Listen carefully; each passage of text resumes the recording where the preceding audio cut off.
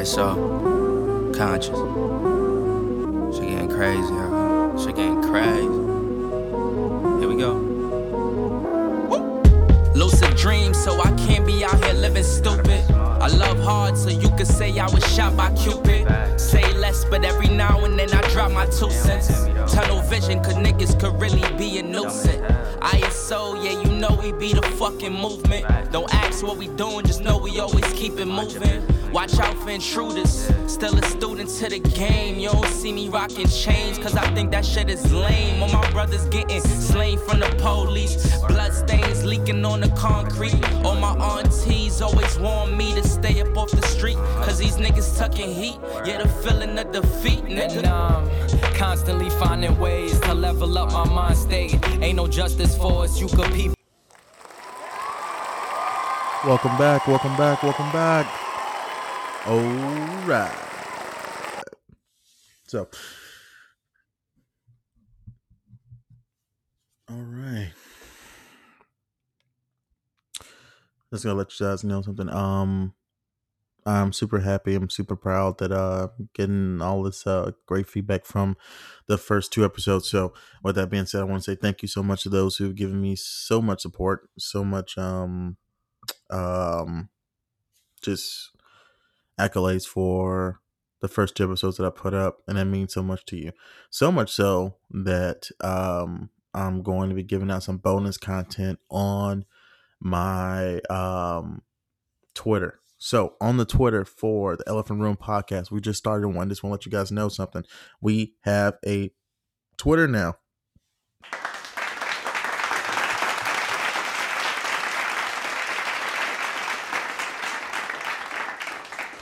With that Twitter, we're going to actually expand a little bit more and keep going forward. So I want to thank you guys so much. So on that podcast, the podcast name is Elephant Room Pod, ELEPANT. Spell that right? No, spell that wrong. ELEPHANT. Room, ROOM, Pod, POD. Elephant Room Pod. New podcast Twitter. Gone up. Check it out. Send me some questions. Send me some memes. Send me some stuff that we can talk about, so that way I can get you guys feedback and straight up hand and foot. I just want to know what you guys thinking. What you guys got, some good ideas. Got some stuff that you want to get off the chest.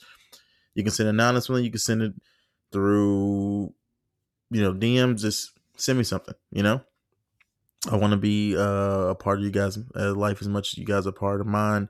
And let's touch people. Let's actually, not touch people. Jesus Christ. Let's just move people in the right direction. Actually, see what it's gonna go. I want to see if this podcast is actually gonna be something. So, let me know. Send something, and thank you so much. So, without further ado, I want to actually give 2 shout outs to two people that in my life love them to death. Both have birthdays that passed up already. Ivan Molinar, happy birthday, brother. You mean so much to me. Thank you so much and for everything you've done to me. So happy birthday, brother.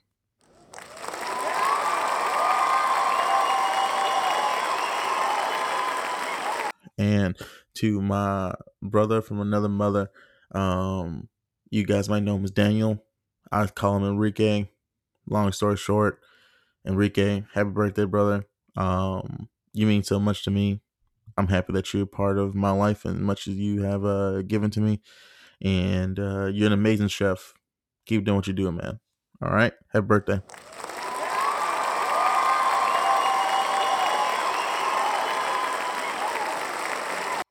So enough of all this sentimental bullshit rigmarole. Said happy birthday.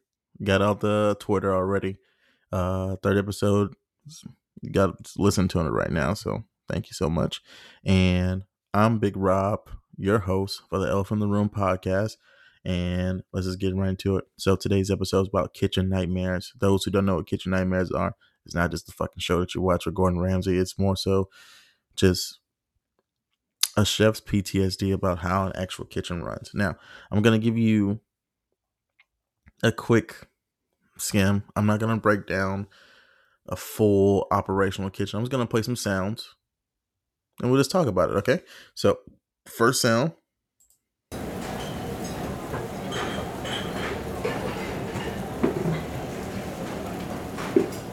really capture the ambiance of a kitchen actually working. You know, motherfuckers moving plates, touching something. This all around is being busy inside of the kitchen. Now, I'm gonna take a little step further. Inside this kitchen, let's say there's 3 chefs. We're all talking, making jokes, laughing. And usually I'm the one that's making them laugh. And this is just a slow day. This is just us hustling and bustling, getting some tickets out. People asking for, hey, you got that fried chicken? Yeah, I'm dropping it right now, chef. All right. 5 minutes of fried chicken out. French fries. Chef, you got some order of French fries in the window? Coming right up. I got French fries dropping right now. All right. You guys doing great today. You guys are doing great. Now, this is just regular, simple kitchen, right? This sounds like a movie kitchen. Now, let me tell you what a real kitchen sounds like.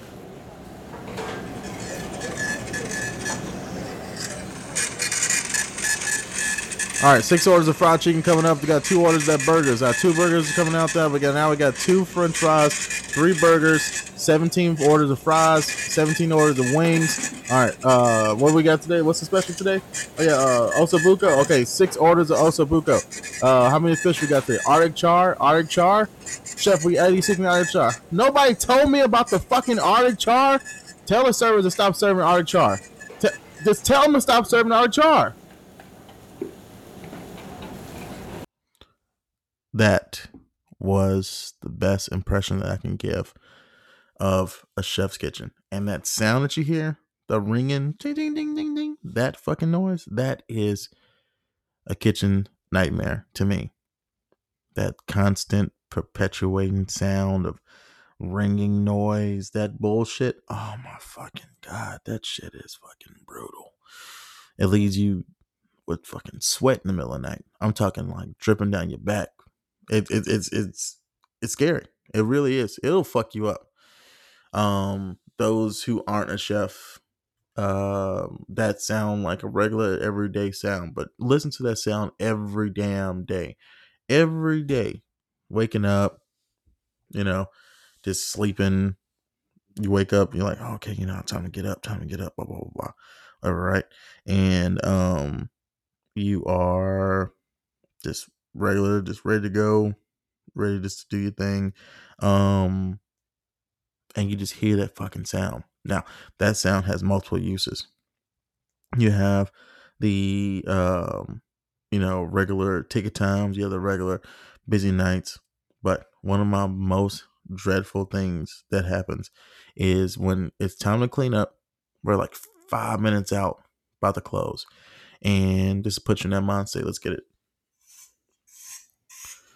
Man, I can't wait to get home. My wife is just fucking oh, Jesus Christ. Hey, did anybody pick up that burger that had fell down? Yeah, we got it already, chef. Oh, okay, cool. All right, let's finish cleaning up so we can go home. And everybody's ready to go. All right.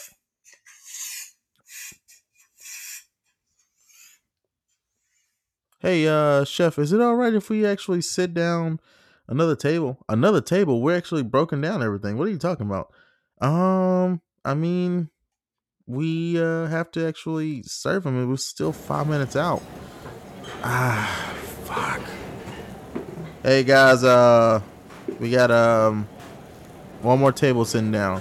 How many on the table is sitting down there? It's 8, chef. 8. And 5 minutes out before we close? I know. I told them that we would close, but they were like, they're gonna go to HR and it's like, So they're gonna go to the manager's office and they're gonna say, all right, fucking sit them. All right. So guys, stop breaking down. We got another ticket coming in. All right. There's just one ticket. It's 8 people. 8 people. This is get this shit over with so we can all go home. Okay. Chef, it's already 10 o'clock. We're supposed to be closing 9 o'clock. I know. Just bear with us. This in and out. All right. The ticket should be ringing in a minute now.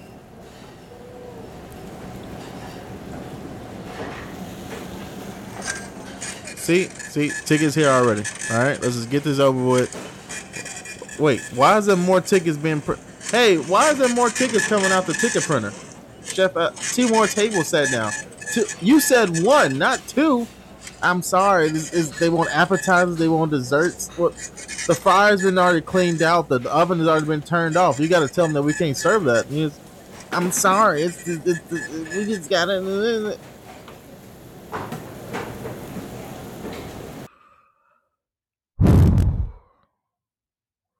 Nigga, I'm talking brutal. I'm talking. Whew. Makes me want to cry. It really does. So I'm gonna fill up this next part by just giving you stories inside the kitchen. Just giving you the rigmarole of ins and outs of what's happened inside the kitchen, what I've encountered, what I've dealt with, my experiences, people that I loved, just short period of time. I'm not gonna take too much time today. I'm not gonna make this a huge podcast today. I just wanna just lay something out. If it sticks, we'll keep going with this. Actually, I have an idea for it, getting multiple chefs on here, actually sitting down and talking about their experiences, seeing what they think differs from my opinion to their opinion. But I think it's great content. So if you guys like it, tell me on the Twitter. Yes, that Twitter that I told you about, baby. We got that Twitter, baby. Elephant Room Pod. So check it out. Send me some stuff. And if you like the idea for me to have other chefs, or hell, if you want to be a guest star on here yourself, let me know. I have all the tools and tricks. All you have to do is show up, and then we'll start recording. So without further ado, let's talk about kitchen nightmares. My kitchen nightmares. So, I was a server at the time. This is going way back. I just started off inside of a kitchen, and I was a server. Working as a server, I remember one day I walked into the kitchen, and the kitchen smelled really good. Like, you smell like food, smell like something was cooking, right? Some roast or some shit. Some with a lot of seasoning to it, And the sous chef at the time, let's just call him Ro. Ro was fed up with the new direction that the executive chef wanted to go into for this kitchen that we were working at. And the early bird special had just went out for all of our earlier senior citizens that were eating and, drinking and stuff like that. They just finished eating, and the buffet was closing down for them. Buffet's closing down. Time to start lunch. Getting ready for lunch. Ro walks up to everybody inside of the kitchen, gets them all together, say, "Hey, can I get you guys' attention? Can I get everybody's attention real quick?" Well, you know what? Let me take that back. Let me do my best impression of Ro. "Hey, y'all, let me get everybody's attention real quick. Everybody just come real close to us real quick, man. I just need to tell you something. It's real important." Everybody's like, "Okay, what's going on, Ro, man? What's wrong?" Man, I just need to let y'all know, simple. If I fuck with you, I fuck with you. If I didn't, you know why. Deuces. Nigga chunked up the deuces, fucking walked out the back door, fucking left. Everybody's like, "What the fuck is going on?" He's like, he's gone. The diner manager at the time, I think she had a thing for him or something like that. So she went to go get him because I knew I thought he caught the bus to work or something like this. Further context, maybe too much TMI. I don't give a fuck. She went to go get him. She left. Like she took him home or something like that. He lived on like the south side or something. I think she knew that he was quitting the day too because she was prepared to fucking leave. Because as soon as he was talking, she was grabbing the keys. Anyway, all the other chefs that were there that had just got there were like, at least he cooked today. Like, got all these pots on the stove. Like, at least he cooked. Like, there was even pans inside the oven that had aluminum foil wrapped on them. And we're like, okay, at least he cooked. Let's just open up the pots, see what's there, start putting it to the right particular places, and then we'll go by the day, right? Make it through the day. Tomorrow we'll have to deal with tomorrow. We walk up to the stove and see these pots, and the pots are filled with fucking water. The pots are filled with fucking water and seasoning. And that's what made the kitchen smell so good. He just seasoned water and then just put them on boil and made everybody think that he had to cook that. But in actuality, he filled up like 4 or 5 fucking pans and like some some hotel pans and filled them up and with water too as well, seasoned the motherfuckers up too, and just wrapped them up in aluminum foil. I think someone had chicken broth and set up too. And everybody started scrambling around like fucking chickens with their head cut off. Oh my God, it was some of the most crazy shit I've seen in my life. And to this day, I remember that's the way to quit a job. That motherfucker get props in my book, bro. Now, would I ever replicate that? It depends. Like, if that place really pissed me off and I was responsible for doing something and I didn't want to ever come back to that place, sure. Whatever. But I'm a great worker. I would never put myself in a position to where I got that angry from a particular place. I would definitely leave on good terms for a place. But if it was a place that was just, I was ready to go, man, that was some baller shit. To this day, it burns my brain about how baller it was to me. Anyway, so number one. Number two, I remember, this is speaking on the relationship part. I actually was engaged at one point in time, shocking. I was engaged to marry this lovely lady and amazing woman. And we actually met at one of my jobs when I was a chef there, a sous chef there. We met one day while I was cleaning up inside of the dry storage, just reorganizing, and I was getting off the ladder because my boss was like, "Hey, I want you to introduce someone," and they were doing like a group interview or a group resume or some shit like that. And I get down the ladder, I walk into the main kitchen from the dry storage, and I bump into my future, in my mind, my future wife. Instantly, just Jesus Christ, she had it going on. I mean, whew. To this day, I remember that, and she took my breath away. It was like that. It was amazing, and I remember my heart skipping a beat. As a chef, you really, I want to say the surprise factor of how much you put into your job means a lot. You make something and you're really surprised about how the outcome is because you were expecting a certain thing, but you got another thing. It is the ends justify the means. And I had never been that set back in pure shock and awe because she was amazing, and that dude, without, that was feeling like real white of me, nigga, without all without any other recourse, like there's just nothing else that could like take away that moment from me. That moment burns my memories to this day. So I walk in, I see her. I'll never forget it. She was wearing like a black shirt with like these green, I want to say capri pants, and she had like long like locks. She's African American. Well, she's actually African, and she was just stopped me right in my tracks. I'm talking about bad, bro, bad, beautiful, gorgeous. You know what I mean? And I was shocked. I was stunned, set back. I might be talking a little bit too much about exactly how I'm feeling about it because I've been drinking a little bit, but that's just this complete honesty. Anyway, go up to her, and if people know me, I don't really have a whole lot of game. I'm just myself. I'm just normal. Walked up to her and said, "Hey," no, my boss was like, "Oh shit, this is the." I'll delete that. I'll take that name out of there. Yeah.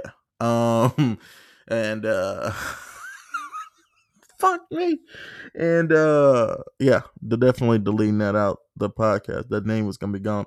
This is so and so. And I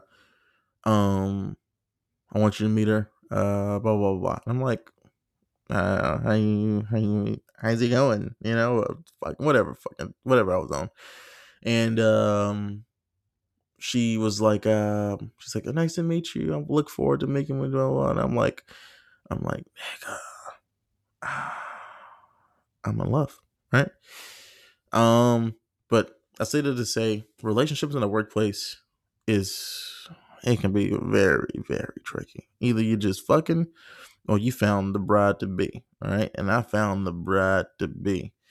And most of my relationships, when I actually worked inside of a kitchen, were mostly sexual in nature. Fucking inside of refrigerators, freezers, dry storages, Essentially like a closet where we kept like all of our chafing dishes and things like that. Another room like that. Inside the kitchen, inside my boss's office, on my boss's desk, I think at one point in time. And I think inside of one of the residence rooms. I worked inside of a senior living home at one point in time as a chef. And the girl that I was fucking around with, the first floor had got flooded out of said job because of some hurricane. I can't remember what it was. And so we were like taking a tour, walking around, and she was fucking acting up or whatever, talking because I had just stopped talking to her, and and she was like upset that I was like talking to somebody else at that job too as well. And she was upset. She was like, "How could you do this?" Blah blah blah. And I was just like, "Look, I need you to calm down. It is what it is." And one thing led to another. We actually like sneaked into one of the rooms that were being built because the whole first floor had got flooded out, as I remind you. And we had sex inside of one of the closets of the first floor areas and stuff like that. I think we actually had sex behind the garbage can too, but that's neither here nor there. You forget that last part. So we messed around, and I've messed around a lot, but there was never one point in time where I was like, okay, I really want to get to know someone until I had met my ex fiance, and that speaks volumes because a chef really doesn't have the opportunity to get to know someone if they're a very busy lifestyle. Like the way I live right now, I would say it's pretty busy, but I still have my days off. I still have my time to get around and move around and meet new people and go on dates. So right now I have the time, but it always wasn't like that. Chefs, when you start off into a business, like you have to put your all into it. When you first starting off as a chef, like you're gonna give up birthdays, you're gonna give up anniversaries, you're gonna give up holidays, you're gonna give up hell, even your own birthday, just to be somewhere, to get experience, to actually make money, because if you're not there, somebody else will. And the sad fact of it is sometimes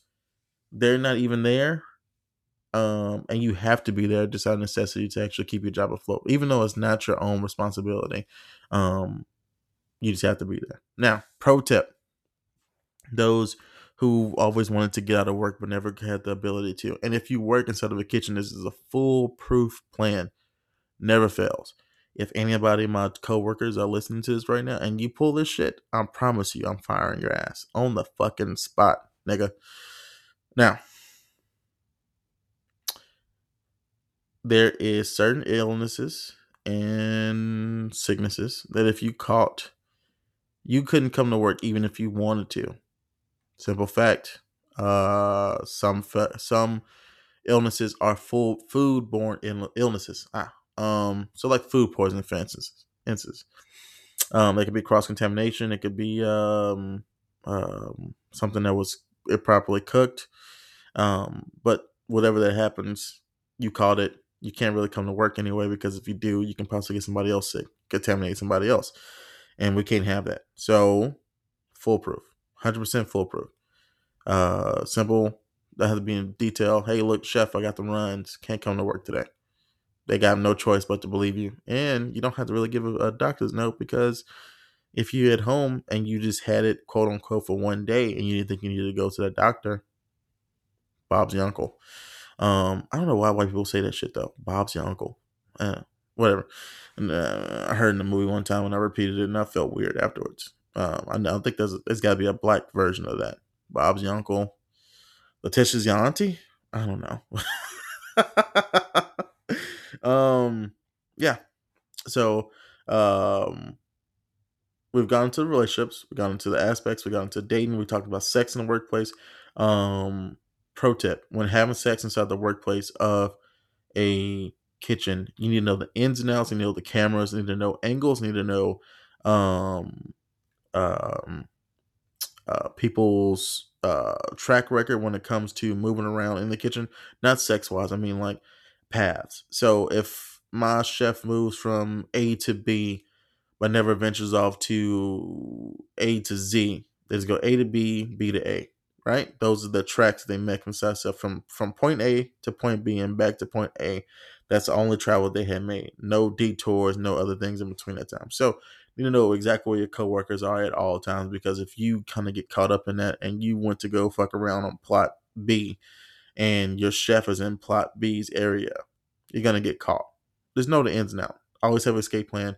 Always have a foolproof excuse. You get caught, that's on you.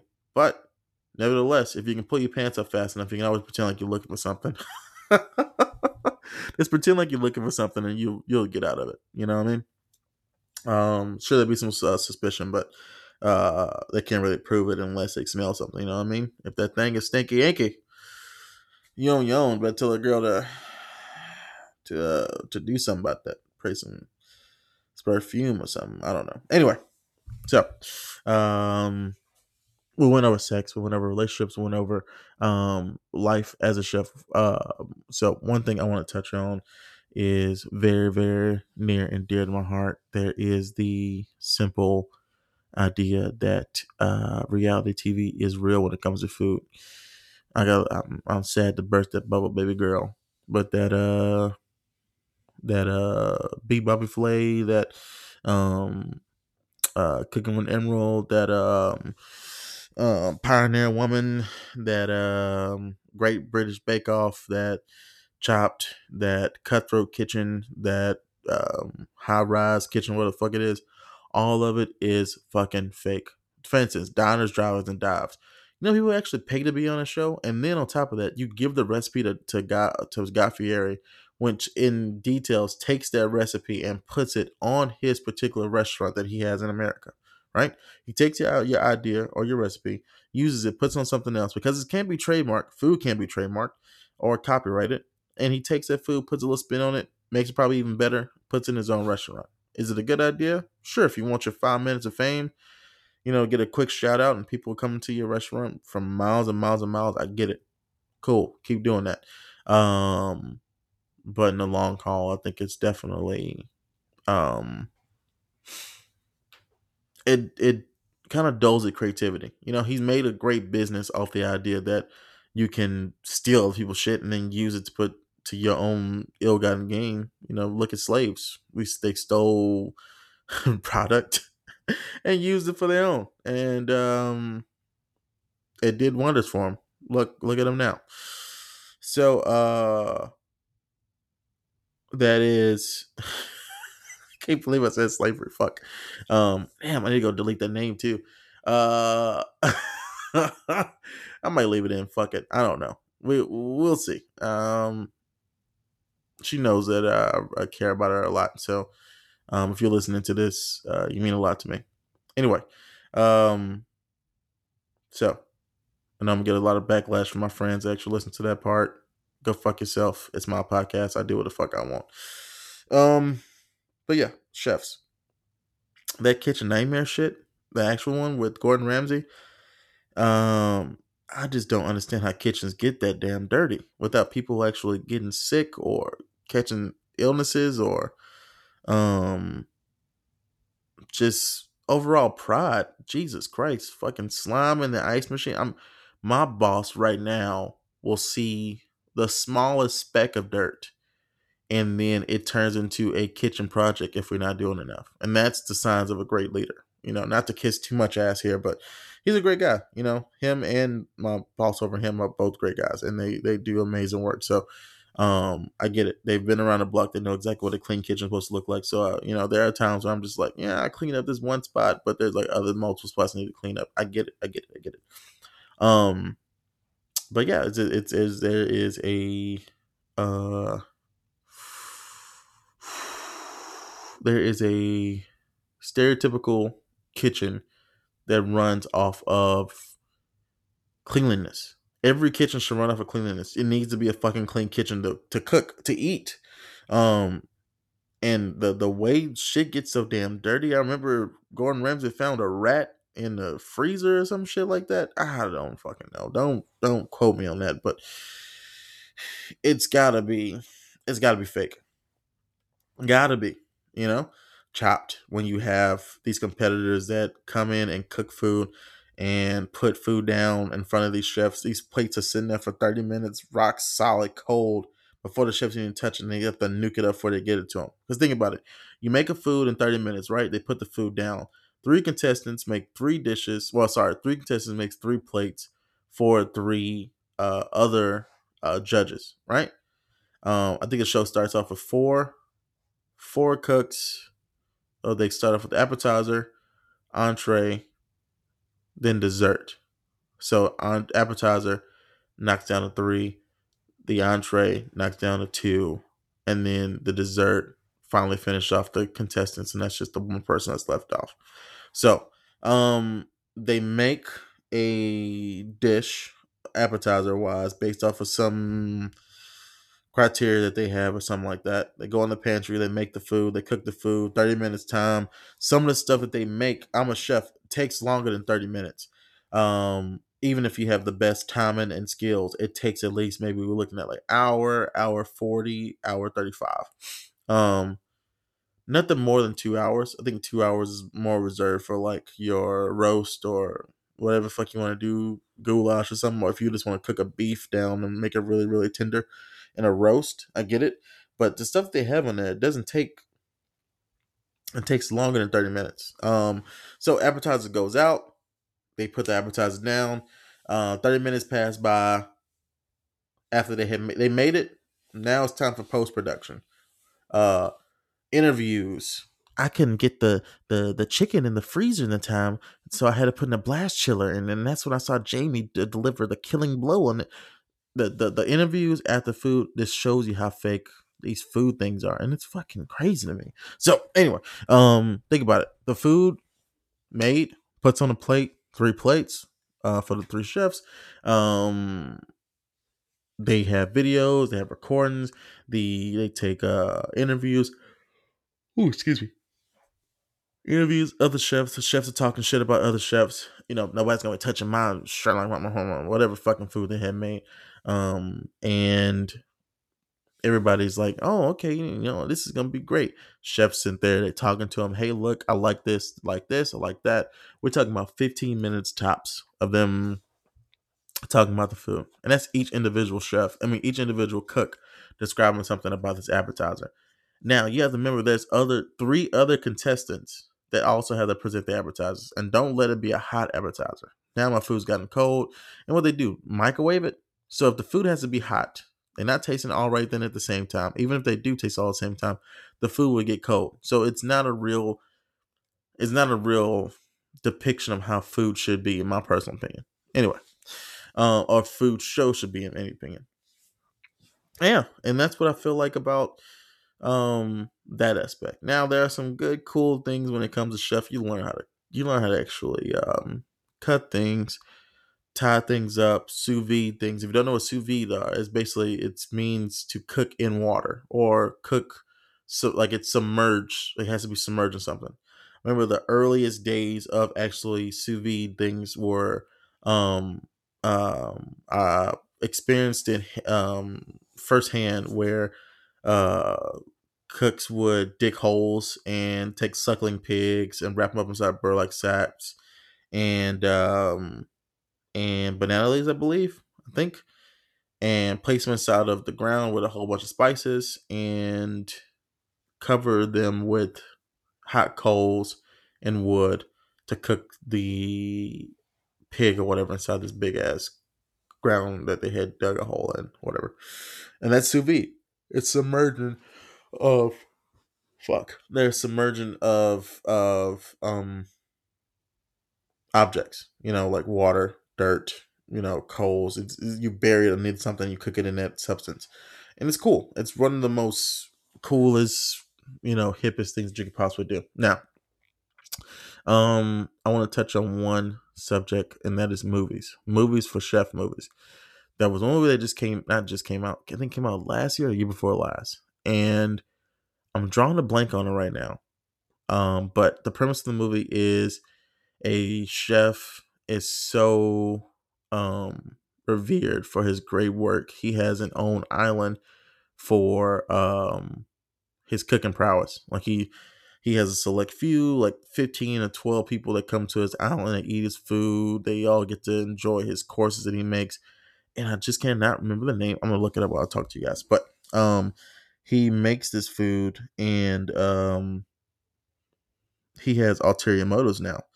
He wants to kill everybody in the island because the way people have treated the food industry. Chef horror movie.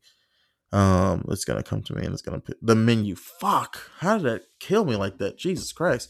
So The Menu. He makes appetizers, entree, first course, second course, third course. Now there are different courses, and each course has a meaning behind them. There's one that's called Man's Folly, which is a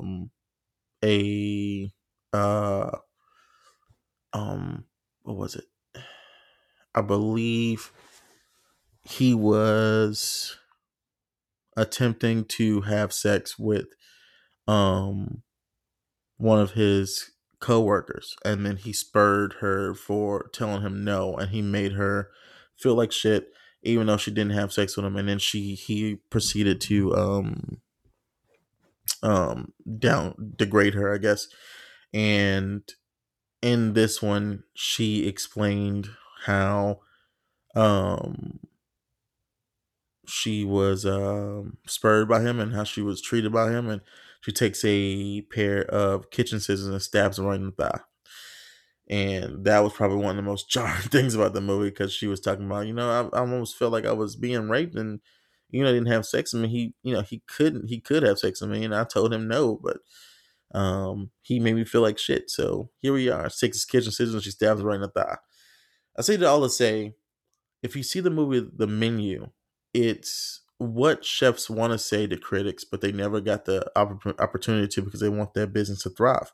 We can't tell people to go fuck themselves because we want you to come eat them. So we have to consistently kiss your ass to make you happy. And it's one of the most things that it's very disturbing about my job, because it's a very people driven job. Without people, my job needs to cease to exist.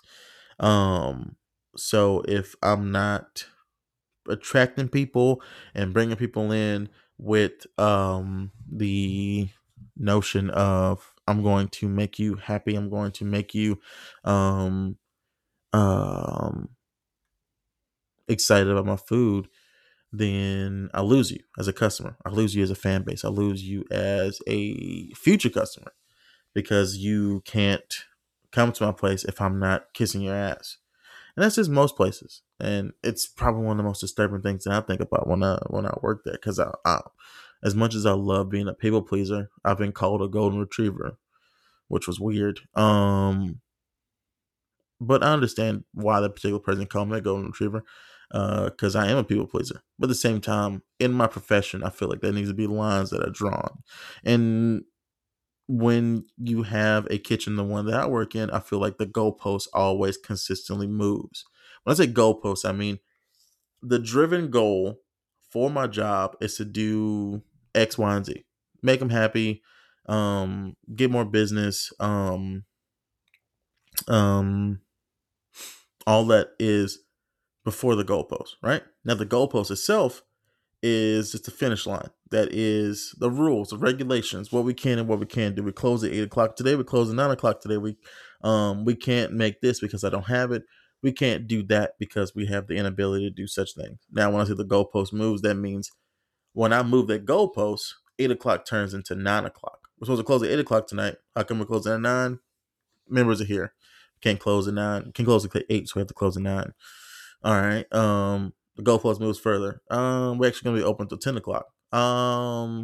Why? Yeah, people are here still and they haven't ordered yet.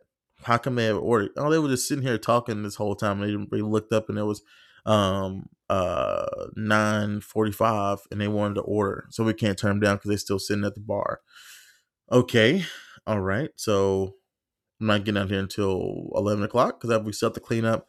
As an hour cleanup, I don't get out until 11:00. I live 30 minutes away, so now I got to make a 30-minute trek home. So I'm looking at probably 11:45, 11:50. I don't get home. Great. There goes my night. Goalpost moves further. Hey, A member wants to have a special dessert that we don't have in the menu. Huh? Yeah, a member wants to have a special dessert that we have on the menu. What kind of dessert do they want to have? Well, she was thinking maybe you can make a key lime pie. A key lime pie. We don't have pie crust. I don't have a reduction to make a key lime. I don't have anything to make. Well, I mean, it's VIPs and they really want a key lime pie. Um, can you tell them it's gonna be a 30-minute wait? Maybe that might sell them. No, that might kind of change things a little bit. Okay, I'll go ask him, chef. So server goes out, goes to the table, talks to him. Hey, this is gonna be a 30-minute wait. Just want to let you know, like, chef is gonna make it, but it's gonna take a while. Of course, they say yes. Every fucking time they say yes. She comes back into the kitchen. Chef, you're gonna hate me. What is it? They said they're fine waiting the 30 minutes for the key lime pie. Fuck! All right. Let me get so and so to go get this done really quick. All right. Thank you so much. Tell them that we can do it. Thank you, chef. Thank you so much. I'm so sorry. You see where I'm going with this? Kitchen nightmares. Kitchen fucking nightmares. Anyway, but yeah, that's just the way the game goes, and it's rough, dude. It's rough. But yeah, so I'm not gonna go into detail about every other story that I have. Just know I have plenty of more stories where that come from. So if you really like those stories I gave you just now, or something that you'd like to hear from me again, let me know. I'll go in further detail. Tell me on the Twitter, Elephant Room Pod. Elephant Room Pod. Check it out. Tell me what you think, and we'll go from there. In the meantime, we're gonna go into the quick hits, baby.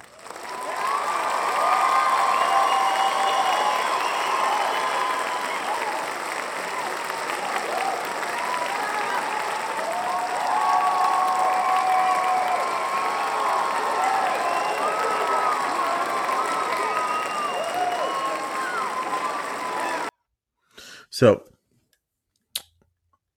let me retrack. I'm gonna go back real quick. I just want to say something real quick. I authenticated a new Twitter for this podcast, and I'm just realizing that I spelled it wrong.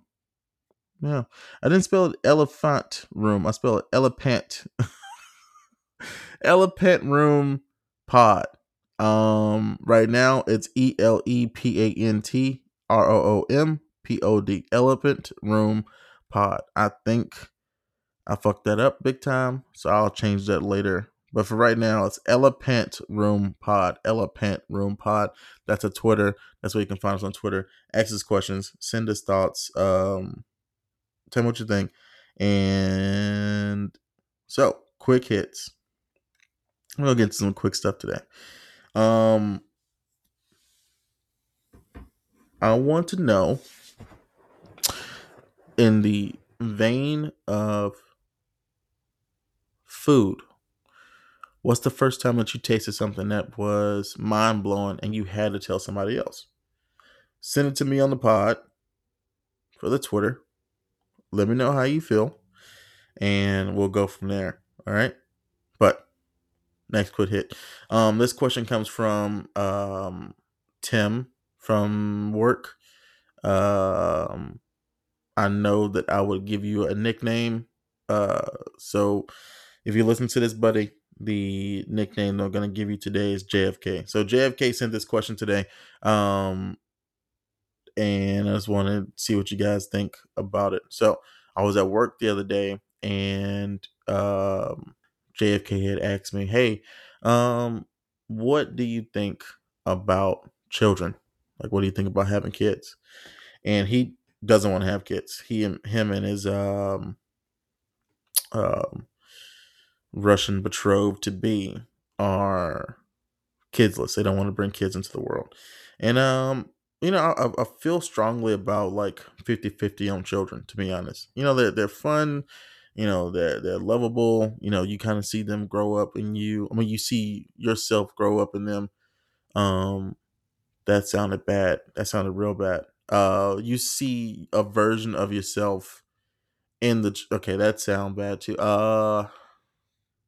You see yourself in the children. I hope that comes off PC. But yeah, you see yourself in the children, and you see exactly where they get it from because it's from you. You're the one that actually gave them that snarky remarks, those witty comebacks, those um uh, intelligent mindset, or you gave them the inability or inability to do something because that's you instilled in them. And I think it's an amazing thing. They're sponges. They absorb everything that you give them in the world, but at the same time, they can be little bitches. You know what I mean? I've seen some kids that are just, oh my god, um, rough. Which leads me into the next part of this segment, which I'm gonna call it Ass Women's of the Century. For children, since I'm 50-50 on them, I think it just takes the right person. It also takes the right ass whipping to make sure these kids are in line. So Ass Women's of the Century, which I'll tell you stories about ass women's that I've got in the past.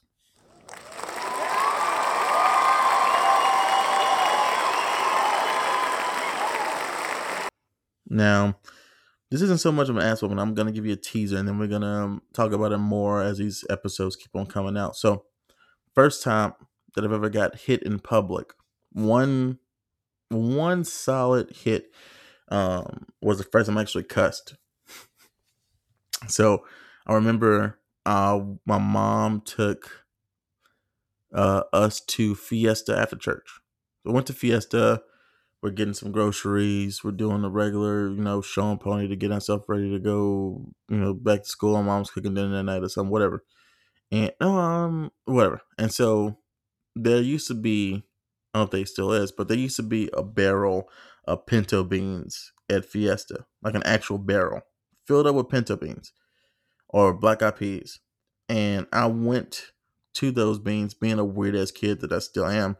I stuck my hand inside those beans and I was just playing around with them because I was like, "Ooh, this feels good in my hands. It feels weird. Ooh, it feels weird." My mom called me, didn't say nothing. She just came behind me and she smacked the shit out the back of my head. Just fucking, it smacked the fuck out the back of my head, right? So much so my ears were ringing. I felt like a bomb just went off. I was like, "Nee." That's all I can hear. It's just, you know what? I remember that my mom was like she was heavy handed. She still is heavy handed. She can smack um um the damn skin off you. You know what I mean? She can knock the black off you. And she hit me so damn hard that that I felt like I went deaf for a minute, I didn't think it was possible for me to actually hear anything. So I heard this. I thought I thought I thought I was going deaf. I was like I couldn't hear anything. Like I thought I was in a Pearl Harbor scene, and tears swelled up in my eyes, and I just couldn't control it. I instantly started crying. And she's like, "Go in the back, clean yourself up, and let's keep shopping. I told you not to touch shit when we got in here, right?" Because parents always they read you the riot act before you leave into the grocery store. My mom always did it. When we get in here, don't touch shit, don't ask for shit. Matter of fact, I want your eyes closed. Like they always did that, right? She made me hold on to the basket and everything. But this time she gave me free reign. She was like, "Oh, you growing up, you could do it, whatever, right?" I couldn't do it. She took me. She's like, "Go in the back, clean yourself up." Now, this Fiesta in particular, here in Houston, I think honestly every Fiesta is the same way, if I'm not mistaken. Because I haven't been inside of a Fiesta for a minute. But the one that I went to when I was a kid, it didn't have a traditional restroom for customers like in the public area. You had to go through the loading dock, which is back behind those two big ass black double doors, and it'll be the first restroom on the left. And so I'm crying walking past coworkers that's sitting on their break because they had their break room like right behind those black double doors. And so I'm walking in and then some Spanish woman like, "Oh, mijo, Mijo, todo bien? Like, they just ask me if I'm okay and stuff, and I'm just like, I didn't know what to say. What I'm talking like. I went to the restroom, and I'm in the restroom trying to wipe my face off. Face red, back of my head stinging. It feels like that motherfucker is sizzling. Like, she hit me so back of my heart. I feel like I could fry an egg on the back of my head, you know? That's how hard she hit me. It felt like that on the back of my head. It felt like the surface of the sun, right? So I clean up, and I look myself in the mirror, and I was like, you gonna let her hit your ass like that in public? Fuck that bitch. You know, she gonna hit you. I bet she won't do it again. Bitch. My mom got close to my mom came in the back door. Like, you all right now, boy? Yeah, I'm all okay. I'm okay. Bruh, it was rough. Anyway, and that was ass whipping of the century. Little tidbit, little snippet, that will be a reoccurring part. I'll ask anybody that's ever gotten an ass whipping before, and going forward, that's gonna what it's be. So thank you so much again. That was the quick hits.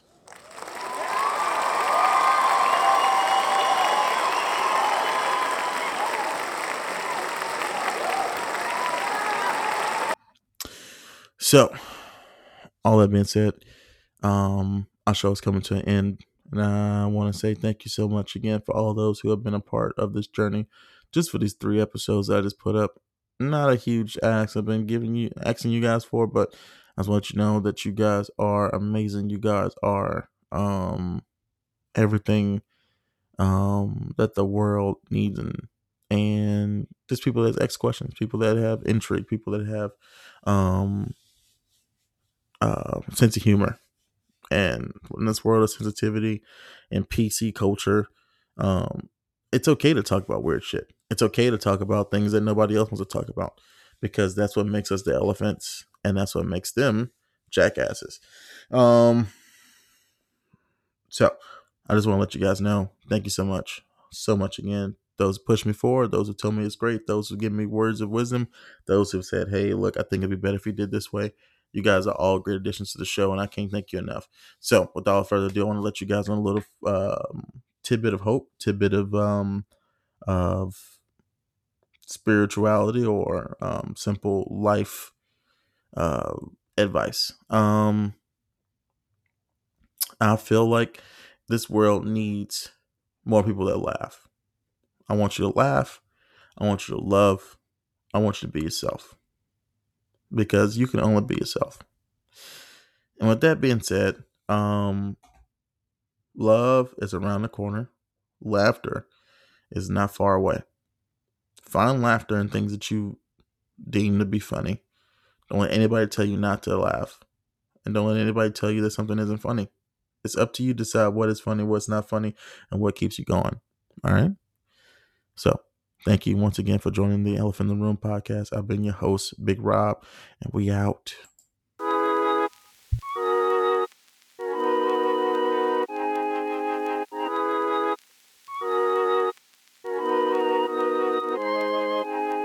I've been pacing my paces, no kamikaze.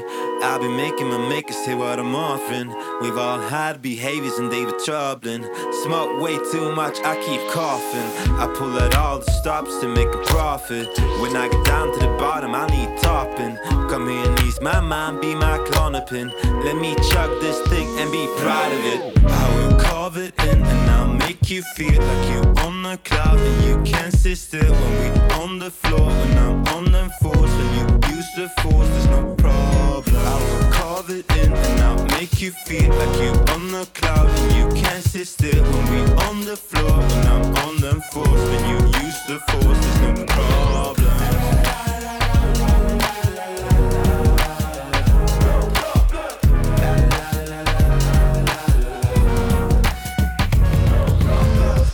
Peace, fill me up like a Reese's. When I'm with you, I'm holier than Jesus. Religious freedom, paid leave to get on my knees and pray to you if you're cool with cosplaying teacher. I don't mean to come across facetious, but it's all a joke to me, and it should be to all of these.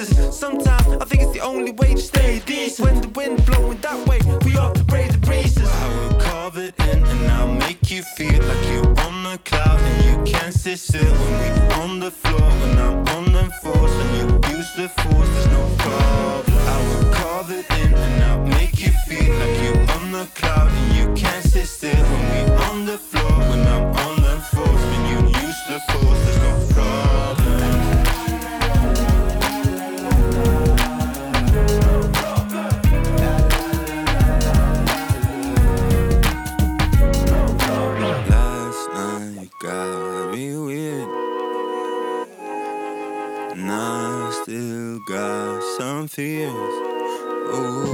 you don't love me like I love you. And that always gets me down.